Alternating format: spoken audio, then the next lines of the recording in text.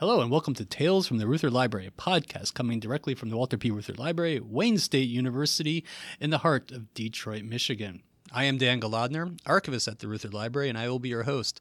Troy? Dan? What do you get when you cross a nun, a farm worker, and an environmentalist? An unlikely joke. It is very unlikely because I have no idea what the punchline is going to be.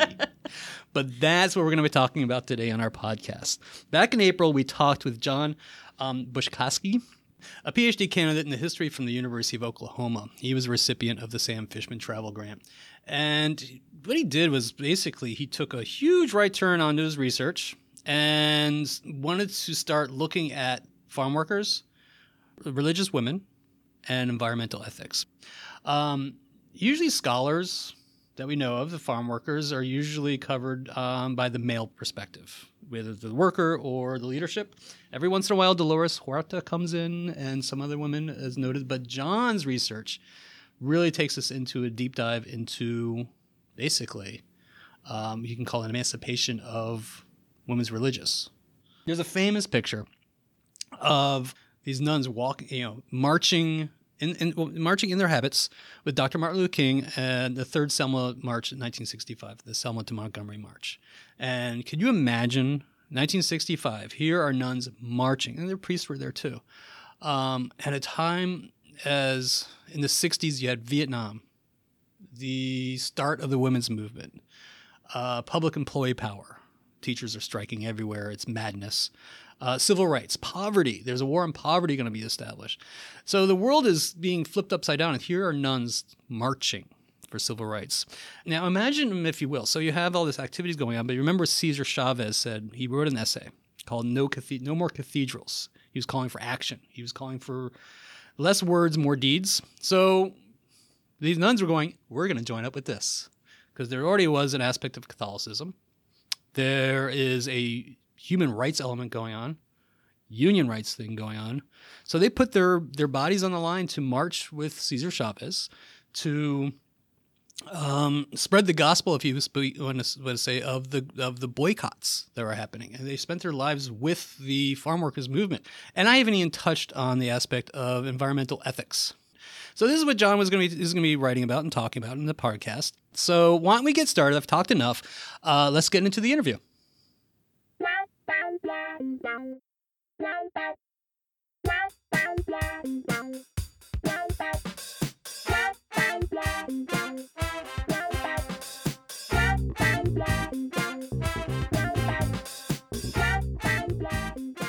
Okay, John, first, let's just try to figure out how you came to this kind of research. You were an environmental historian, and all of a sudden now you're talking about unions, you're talking about nuns. How did you get to this point? Yeah, great question, Dan. And thank you so much for having me. It's an honor to be here and to be at Wayne State. Detroit is a beautiful city, and we've been having a great time here. I've been having a great time here. I really got onto this topic because I started off studying Colorado water law policy, and I just wasn't really finding any more of the stories that I wanted to tell within that field. I was just kind of spinning my wheels and not moving anywhere. So I went to the American Society of Environmental Historians conference, and I was looking at the programming, and I really didn't see much on religion. And so this is something that I've always been fascinated by, raised and practicing Catholic, so it's something that I feel close to. And so I started looking into more of the literature, and I really couldn't find anything dealing with religion and the environment. There were a few books that have recently been coming out about Protestantism, and especially prominent Protestants such as Theodore Roosevelt, some of the painters in the Hudson River School of painting tradition. But I wanted to see if there was some way that I could try to tell the story about Catholics and the environment. So I started doing some searches. First place I looked was the Plowshares movement, which was a pretty radical group of Catholic priests and nuns and other lay people who would go on to military bases and also burn draft cards and were just pretty radical.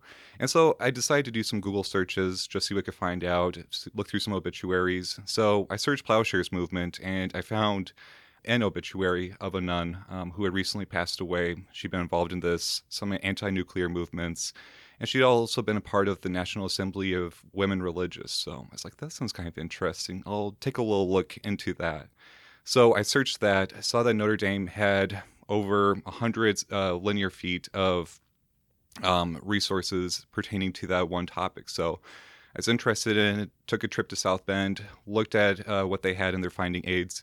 Didn't find much about anti-nuclear movements. There was definitely some of it, but what I discovered was that they were tightly affiliated with the United Farm Workers movement.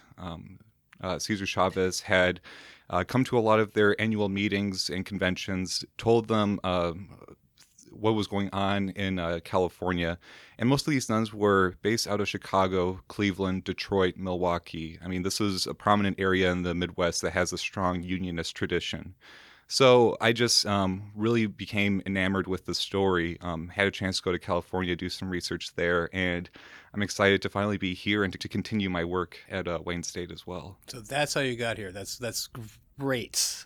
So what kind of things? Obviously, you're looking at the farm workers collections we have here and the various boycott cities. Right. What other collections are you looking at that are bringing in the Catholicism into the UFW and vice versa? Yeah, so I'm looking at the Victor Saladini papers. He was a prominent priest who was involved in that movement. One of the things I'm also looking at is how this was interdenominational and very ecumenical. So I'm looking at a lot of the interfaith works through the migrant ministry papers, looking at a lot of the papers from Reverend James Drake or Jim Drake, and also Chris Hartmeyer. So it's because that's how a lot of people were communicating and understanding what was going on with the farm workers movement was through the migrant ministry. So when I was at Notre Dame, I saw that a lot of the leadership of NAWR and LCWR were communicating through this movement, through the migrant ministry. So yeah, I saw a lot of papers from Jim Drake and Chris Hartmeyer there as well. So have you found that, oh my God, here's that piece of paper I really need to, or here's that letter that's really, make my dissertation come alive or anything like that yet? Yeah, so I found a few of those things, absolutely. What I really wanted to do here what I really wanted to find here at Wayne State is how they were talking about pesticides, how they were talking about this as hazardous laboring conditions, and how that was also impacting the consumer. Because one of the things I'm really interested with this project is how the United Farm Workers movement became more of a feminist movement. So I'm looking at this through nuns and how they usually would try to transfer this knowledge in terms of how it would impact consumers, how it would impact the family, how it would impact, and trying to convince housewives and mothers to support the boycotts. So I found a lot of fantastic documents about pesticide use and how they were distributing this information. Yeah, I've also found some really interesting information about disagreements between Larry Itliong and Cesar Chavez over religious differences, and also how Mexican Americans and Filipino Americans, how there became a kind of a split between both parties over that issue. So that was just something that I was kind of blown away by. And also, some of the images that I've found here have just been absolutely phenomenal. There's one of a nun carrying a UFW flag, and I have to admit, I got chills running down my back because it's like I almost just had a vision in my mind that this is what I would want to use for the cover art for a book if I'm fortunate enough to get to that point. So definitely took a note to remember that image and try to track down who the photographer was, right. And see if I could get the rights for that. But yeah, that happens a lot here. Oh my God, that's a great picture. I love that. Yeah, the chills. So you were talking about how the narrative was talking about the pesticides in the food to convince the consumer that they have to support the boycott. Is this one of the strategies the farm workers used to spread this nationwide? Because when I was a kid, we didn't eat grapes. Yeah. We didn't see them. And so I was living in D.C. area. Wow. California, D.C. So do you see this part of the strategy? Was there more to it, to how it spread across the country and got such legs, basically? Yeah. So I think it was a multilateral, if that's the right term, a strategy, part of the strategy for attracting more supporters of this boycott. I think looking at the pesticide use was a major part of it. I think by looking at the religious element, this is a pretty radical time for the Catholic Church. Post-Vatican II, there seem to be a lot of possibilities for what's going to happen. So a lot of religious women, lay women, want to have a bigger representation within the church. And one of the ways that they want to do this is by supporting Catholics that they feel are victims to social injustices. So that's by trying to appeal to them, they're able to also view this as a way to support other Catholics and to do their part to try to affect some major change. So there are a lot of different ways of viewing this: pesticide use, supporting people who are victims to an unjust system. Yeah, that's what I've primarily seen so far. That's kind of the fun thing about starting a dissertation project is you're never really sure. I mean, I've got some assumptions and some hypotheses, but I'm excited to look through the documents and read them with a fine tooth comb to try to uncover and really understand some of these other ideas. And Yeah, you really never know where it's really going to go at this beginning point. Exactly. Especially with what you said is like this was a new day for nuns, for the clergy post-Vatican II, which was basically, in a way, a liberation of the Catholic Church, you can say. Yeah. Right? And so now nuns who were used to be behind the scenes, authoritarian, this is what you did. You educated the kids, and that's it. Yeah. Now here they have the freedom to go out and spread the gospel through social justice. Exactly. So did you see more nuns coming in? I know they were in Selma. They were doing stuff in urban areas. I just read a book on that just to get up on this research cool. here. Yeah. But how did they change, or what were they doing with the farm workers? Were they, carrying flags? But what were their daily activities like? Do you have that grasp yet of what they were actually doing for the movement? Yeah, so this is something that I've seen a little bit about, and this is kind of how I'm expanding my project a little bit further to look at other women, not necessarily nuns, but I'm also looking at Dorothy Day and her involvement within this movement. So I've had a chance to go to Marquette and look at their papers there. And so by just like actively protesting and picketing at the fields, and also being willingly being arrested and sharing their stories from the prisons, from jail, just to help illustrate how inhumane a lot of these conditions were for the workers and for how those who were striking were impacted by this movement as well. So, but I'm also interested in how people who weren't necessarily on the front lines were also participating in this in their everyday lives. So I've just been able to see that they were handing out a lot of literature and picketing outside of Safeway, I think primarily in Chicago and a lot of the Midwestern cities. And also they were writing to the editors of newspapers. So they were able to get in some letters to the editor about the situation that was going on at some of the vineyards. So it's kind of cool seeing the Chicago Tribune, the leadership actually getting a platform that would reach many more people. And the editor actually tried to refute some of that information as well. So it's kind of interesting to see this back and forth going on between nuns and the Chicago Tribune and other newspapers. That's interesting. Yeah. That is really interesting. How did the involvement with nuns with the movement, did they influence as well the church itself on the views of the farm workers? I know, right from the beginning with the farm worker movement and the union was involving the Catholic Church in one way or another, or having representation, icons, and having all sorts of things there, masses at the sites. How did they influence and bring a more feminist aspect to what we could say is more of a masculine union at the time? Yeah, absolutely. That's a great question, and one that I've been dealing with a lot, trying to parse through and figure out. I would say that they were able to gain some followers among bishops who were more willing to listen to them. So, for example, like the auxiliary bishop of Detroit, Thomas Gumbleton, was a major supporter of this movement, and primarily through Pax Christi USA. And that's something that I'm just trying to work through right now is, one of my hypotheses is that through this feminist movement, because that's one of the things that was going on, is that while they're becoming more socially aware, they were also adopting environmentalism and feminist ideas and sharing bibliographies of works that everyone needed to read, such as Simone de Beauvoir and Betty Friedan. So they're definitely trying to inspire more of the male clergy and hierarchy of the church to adopt some of these ideas.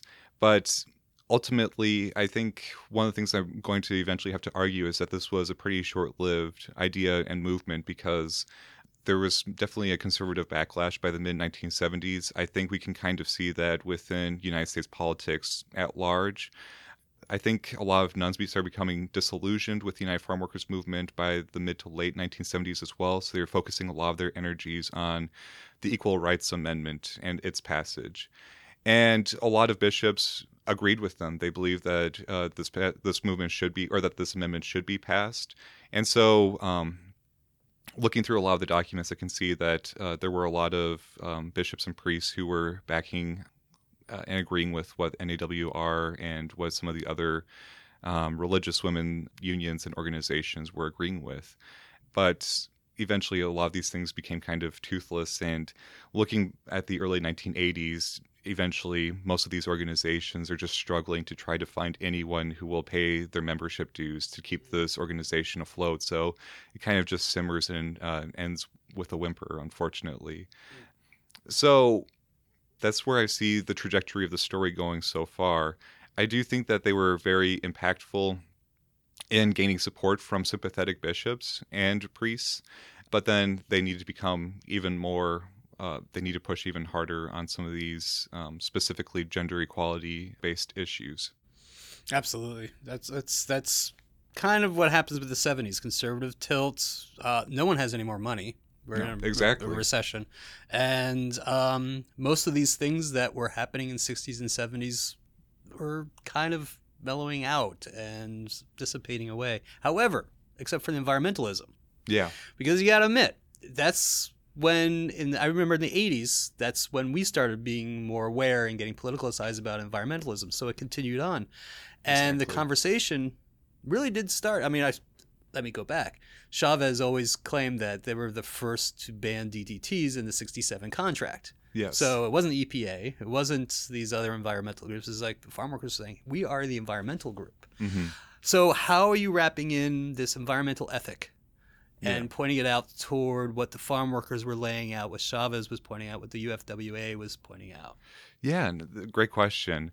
So the way that I'm seeing that this environmental ethic is, I'm understanding it as Aldo Leopold laid it out, is people becoming more aware of being citizens of the Earth community. So the way that I'm understanding that is, first, understanding how people are being damaged by harmful, hazardous working conditions. And the way I'm seeing that transfer is that I've noticed that a lot of these religious orders are starting to adopt more environmental language within their mission statements as well. Looking at many of the leaders of this movement and how their orders are standing now, if you go to many of their websites, they'll mention how they have this environmental ethos and how they're trying to become more subsistence-based, how they're trying to raise crops for themselves. There's actually a really influential ethnography that came out back, I think, in 2010 by Sarah McFarlane called Green Sisters. And it's all about how for women to commit their lives to becoming members of a religious order, they need to place all of their trust in the generosity of others and in God's providence as well. So they become much more attuned to the natural processes as they're trying to become more dependent on crops and raising the food that they need to survive off of.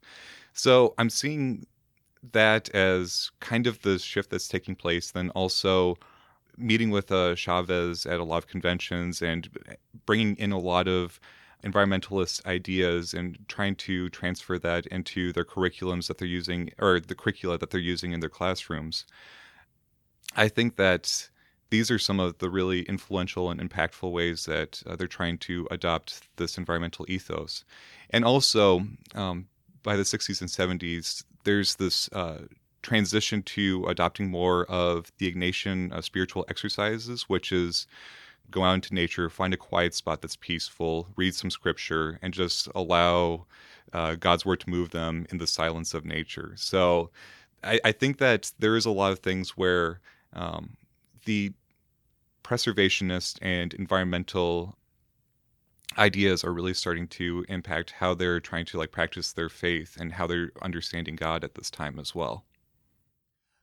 I'm always amazed, one, that here was the United Farm Workers of America were asking for a boycott of grapes, the simple little grape. Yeah. And they're asking for a sacrifice. Yeah. Not a huge sacrifice, but a small sacrifice. So one thing that led to, I see it as religiosity as well, is like you're making a small sacrifice for yourself for the larger goal, which ties in everything that you were kind of talking about with your dissertation. When you're in a union movement, you're making the sacrifice, paying dues that you don't have money for, but you're doing it for the cause. Environmentalism, religiosity, you're all doing that for a sacrifice. And here it all coming back. I see this dissertation as, let's talk about the simple sacrifices for the betterment of your religion, nature, and labor. I think it's a great point. That's a great way of thinking about it. Yeah, absolutely. So I just wrote your dissertation. We're done. Thank you. I appreciate it. Hey, that's if you wouldn't mind, I'll borrow that. Yeah. Cool. I think that's a great way to end.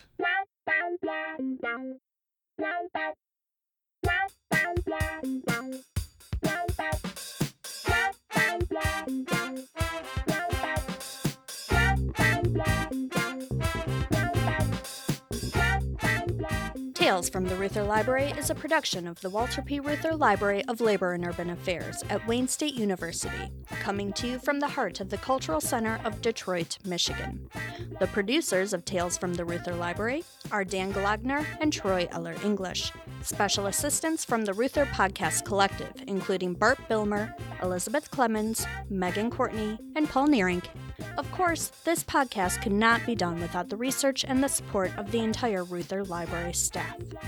To learn more about the Reuther Library, or if you have any questions, please visit our website at www.reuther.wayne.edu. Thanks for listening. Say goodbye, Dan. Goodbye, Dan.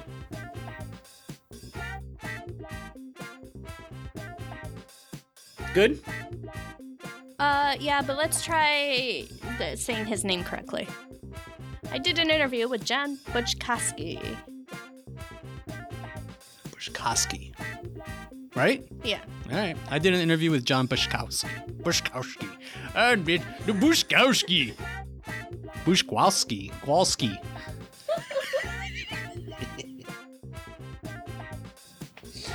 All right, ready? You know, Bart asked Oh, God. if you mispronounce people's names on purpose. Nope. And I said, no, and I can prove it because he has mispronounced his own name. I have? Yes, you have. It's not as easy as you think. No. Words are hard. They are hard. Buczkowski.